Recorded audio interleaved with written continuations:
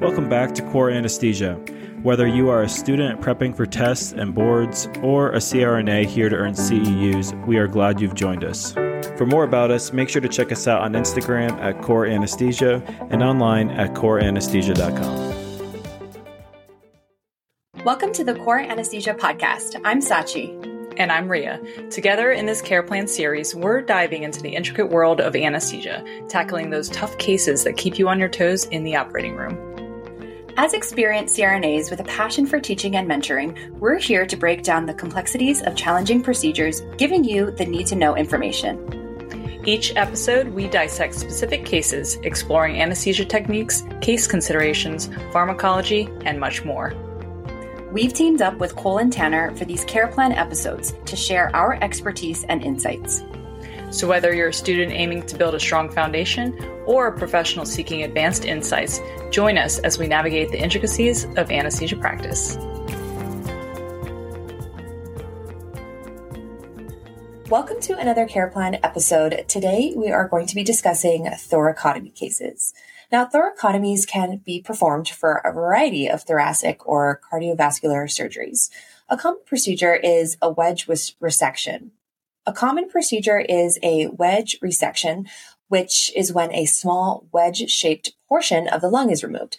Then there's a lobectomy, where you're removing the entire lobe. This can be performed open or through a less invasive method using a small camera called VATS, or a video-assisted thoracotomy. If it's for lung cancer, these patients usually have a smoking history, so their airway can be really irritable. They can have increased secretions. They're at the risk for hypoxia and bronchospasm. Overall, these cases are really exciting, and we're going to dive deep into some things you need to be thinking about. So, Rhea, why don't you go ahead and talk to us about preoperative considerations for these patients? Yeah, so like you mentioned, a lot of these patients, especially if this procedure is for lung cancer, they do have significant pulmonary disease. So this could be manifested by decreased functional residual capacity, impaired gas exchange, and a VQ mismatch. A lot of times we are getting pulmonary function tests before surgery and looking in that to kind of give us a clue as to what type of lung disease they have, how severe it is, and if they're at maybe risk for remaining intubated after the procedure.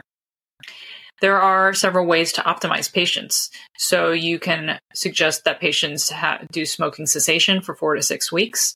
Patients can use an incentive spirometer to help with their lung capacity and treat or control any other underlying pulmonary diseases such as asthma or COPD using steroids and beta-2 agonists like albuterol. Yes, these patients they're typically smokers. Giving them a preoperative albuterol, before you take them back is probably wise. Making sure you take note of what steroids they're on too as well. Mm-hmm. Excellent. So these are big cases. What types of anesthetics can we do for these thoracotomy procedures? Well, yeah, obviously it's going to be general anesthesia with an endotracheal tube. And there are different types of pain management techniques that you can give in addition to general anesthesia. We can do a thoracic epidural for pain management, or the surgeon can go in and do different types of regional blocks, such as an intercostal block. One lung ventilation is always required for a thoracotomy. And we accomplish this using one of two techniques. We could either use a double lumen tube or we could use a bronchial blocker. But most of the time we're using a double lumen tube. And the purpose of using this tube is to collapse and isolate the operative lung in order to provide the surgeon with optimal surgical exposure. So in this episode, we're going to discuss thoracotomy. However, just remember that double lumen tubes and bronchial blockers can be used for a variety of thoracic procedures, such as mediastinal mass resection or different types of esophageal procedures as well. So before we dive into the case, let's talk briefly about just double lumen tubes in general. So these double lumen tubes are pretty neat. They're massive. They're these huge tubes, and they are bifurcated into a bronchial lumen and a tracheal lumen, each of which can provide ventilation to a single lung. It's placed through the vocal cords into the trachea, and the shorter tracheal lumen terminates in the trachea, and the second longer lumen extends into either the left or the right main bronchus. The double lumen tube is designed to be either left or right, depending on the bronchus or the bronchial lumen that you want it to terminate in. But most of the time, I would say the majority of cases, especially all the ones that I've done, we've always used a left-sided double lumen tube, regardless of the side that you are going to be working on, because you can isolate either side, even if it's sitting in the left side. And this is usually used more frequently because of the anatomy of the right lobe. So the right lobe has the right side of the lung has 3 lobes. The right upper lobe, the offshoot, is very, very close to the carina. So if you put a tube into the right lobe, you're going to block off that lobe really easily. A right double lumen tube is specially designed because there is an orifice along the bronchial tube that aligns with that offshoot in order to ventilate the right upper lobe. But most of the time, we're using a left double lumen tube. Each lumen has a cuff that is inflated to create a seal, so you need 2 syringes.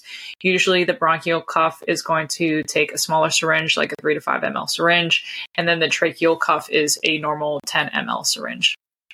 And lastly, the ventilated lung, which is the lung that is closest to the bed when you're in the lateral position, is referred to in a couple ways. So you can either call it the dependent lung or the non-operative lung, as that is the lung that is going to get more blood flow. And we'll talk about this in the positioning section. We try not to use the terms up lung and down lung because that gets confusing. Are you referring to the position in space, or are you referring to whether the lung is inflated or deflated? So we tend to stick to those terms: independent, dependent, operative, non-operative lung. The last thing I want to mention about, just normal lung physiology is that you have this mechanism called HPV, or hypoxic pulmonary vasoconstriction. This is a protective mechanism for your body. So when your portion of your lung has hypoxia or less oxygen, it will compensate by constricting that area and diverting the blood flow to maybe an area of the lung that is better oxygenated. But when you increase your volatile agent to a MAC above 1, that's going to interfere with this mechanism of HPV. So the compensatory mechanism that you need during this type of surgery is going to be, altered when you have a really, really high MAC. So that is going to increase the VQ mismatch that's caused by one lung ventilation. There are several monitors or devices that we need intraoperatively for these cases. We already talked extensively about grabbing that double lumen tube. Typically, we use a size 37 for females and 39 for males. We're probably going to need an A-line for close blood pressure management, and we're going to be drawing frequent ABGs. We're going to draw an ABG after we initiate that one lung ventilation. Also, as far as devices goes, you're going to need to grab the fiber optic bronchoscope to confirm placement of that double lumen tube. So you want to make sure you have that in the room. We also use a large Kelly clamp to clamp the operative lung. You're going to need that 3 ml syringe, the 10 ml syringe, not too different than what we regularly grab. Also, the double lumen tubes come with a long suction catheter. So, typically we use that and then we keep it around, or you want to have extras, but typically people will tape the packaging for that long suction catheter to the bed. Kind of have it handy because you're going to be suctioning the patient throughout the case. We also are going to need that epidural kit because if we need to do a thoracic epidural for these patients, you want to make sure you grab that beforehand as well. As far as blood loss goes, these cases can be moderately bloody, 200 to 500 mLs. You want to have a type and cross. You want to have a neo-drip available as well. You're going to want to have a second IV just in case you do run into blood loss intraoperatively. And as far as positioning goes, these patients are going to be in the lateral decubitus position. We are going to need an axillary roll. Remember, we don't want that actually in the axilla itself, so just slightly below it. We also are going to have some blankets ready to put under the patient's head because we're going to turn them laterally and we want to make sure that head is neutral. So, Rhea, what about some anesthetic considerations intraoperatively for these patients? Yeah, so normally if this patient, especially if they have irritable airways, they're smokers, we like to use sevoflurane as the gas of choice because it is the least irritable to those airways, as opposed to, fluorine is extremely irritable. We want to have a fiber optic bronchoscope ready to verify the placement of the double lumen tube after we intubate the patient. So what I typically do is I will place the tube into the trachea, and then I'll insert the fiber optic bronchoscope into the tube and guide it into the bronchus. I don't typically blindly put it into that space, but other people do. They do a technique where they intubate and they kind of twist and push and hope for the best and hope that it lands in the bronchus. But I typically don't do that. I think what other people do is we take the fiber optic scope, we take a look, make sure that we're oriented correctly. So I look at the airway as a tunnel. The area against the esophagus is going to be flat. The area that is anterior, you will see looks more rounded, and you won't see the tracheal rings. And so that's when you know that your AP position is correct. And then I take the fiber optic scope, stick it into the left bronchus, and then guide the tube over top of that into the correct position. You can either stick it down the tracheal side and watch it, physically guide it into that position as well. We are going to next need a really large Kelly clamp, and we use this to clamp the operative lung. So if you're working on the right side, you're going to be clamping, and you have a left double lumen tube, you can be clamping the tracheal side of the tube. If you're working on the left lung, you're going to be clamping the bronchial side of the tube. We are probably the most concerned during this case about the oxygenation status. So we will constantly be communicating with the surgeon regarding the oxygenation, keeping a close eye on the pulse ox, and letting the surgeon know if we need to ventilate that operative lung. But before we even get to that point, there's lots of other techniques that we can do to kind of prevent that, because once you start inflating the operative lung, then you're decreasing surgical time because now the surgeon can't work on that lung.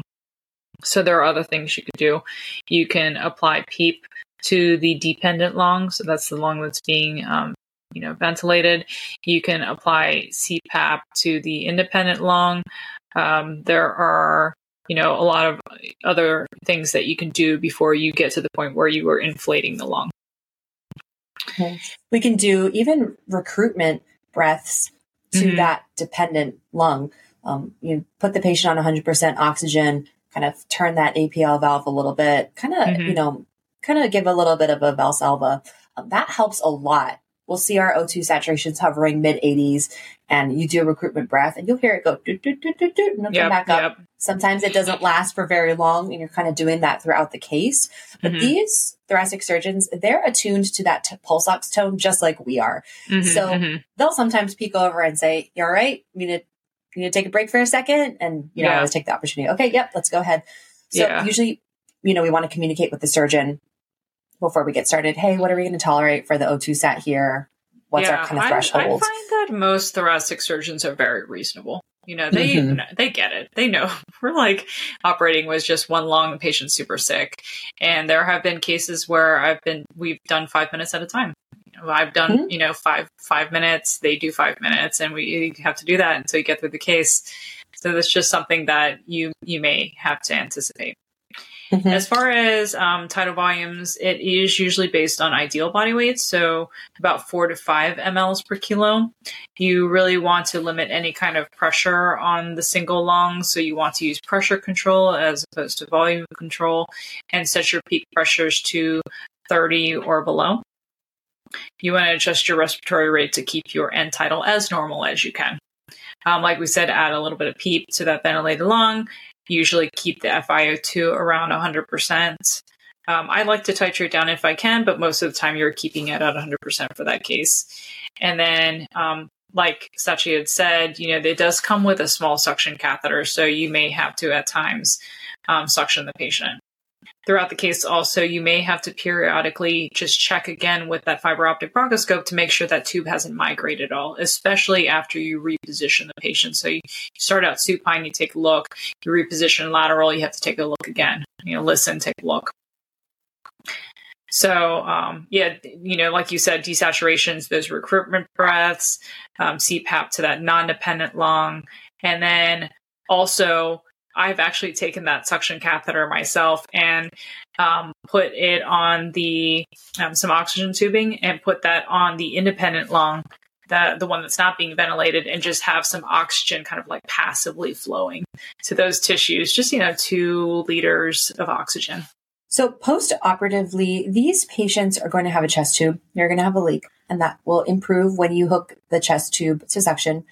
The main thing we worry about is, can we safely extubate these patients or not? Of course, preoperatively, we're going to have, an extensive talk with them and let them know, hey, we might have to keep a breathing tube in. If you do, you're going to be sedated. You'll be comfortable. Always having that conversation with them, especially in cases like this when the chances are a little higher that you might have to keep them intubated. But a lot of the time, we can extubate these patients. We really want to make sure 2 things: that they are fully reversed and that they have adequate pain control. I mean, thinking about how sore their rib is going to be and they're not able to take a full deep breath, their tidal volumes aren't going to be great.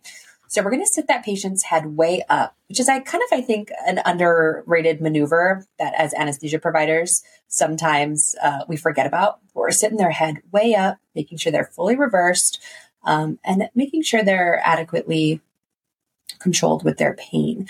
We are going to be, potentially using that epidural, that thoracic epidural. So make sure we're dosing that.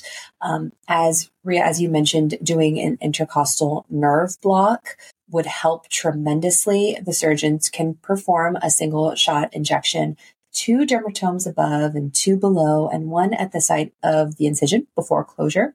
And some surgeons will also place an indwelling catheter as well in a subpleural or extrapleural pocket. The paravertebral nerve blocks can also help. These blocks usually last, up to 24 hours. And in some of the literature, they said that these blocks can be nearly equivalent in efficacy to epidural anesthesia in the first 24 hours without the detrimental effects of that sympathectomy. So overall, post-operatively, we really want to focus on pain control and also making sure that these patients are safe to extubate as far as their ventilation. We want to make sure that their tidal volumes are adequate, that they're not going to get, hypercapnic in post-op. So really taking your time here and just being pretty confident is always the safest thing. I do want to mention also, when you talked about if patients need to remain intubated, they don't remain intubated with the double lumen tube. You can't send people to the recovery room or the ICU with that double. You have to exchange it for a just regular ET tube. Most of the time, people will use a simple tube exchanger. So it looks like a bougie, but it's a lot longer. I think it's usually like yellow or orange. That's what it was at my facilities. And you simply place it down the tracheal side, pull out the double lumen tube, and then insert a regular size, 8.0, 7.5 ET tube over top of that, and then send the patients out like that. I don't think I've really seen it done without a tube exchange. I think that is risky, but people do it. Yeah. Especially you also, during the case, you don't want to give a ton of fluid for these patients. With the lung patients, you don't want any chance of them, developing any kind of pulmonary edema during the case because you gave them lots and lots of fluid. So I would say for these patients, normovolemic for the case, or maybe even a little bit less. Overall, these cases are fun. These were my favorite types of cases to do in school. I loved placing the double lumen tubes and looking with the bronchoscope. But these cases require a lot of communication and a lot of preparation as well. That's pretty much a wrap on this Thoracotomy CarePlan episode. We will see you guys on the next one.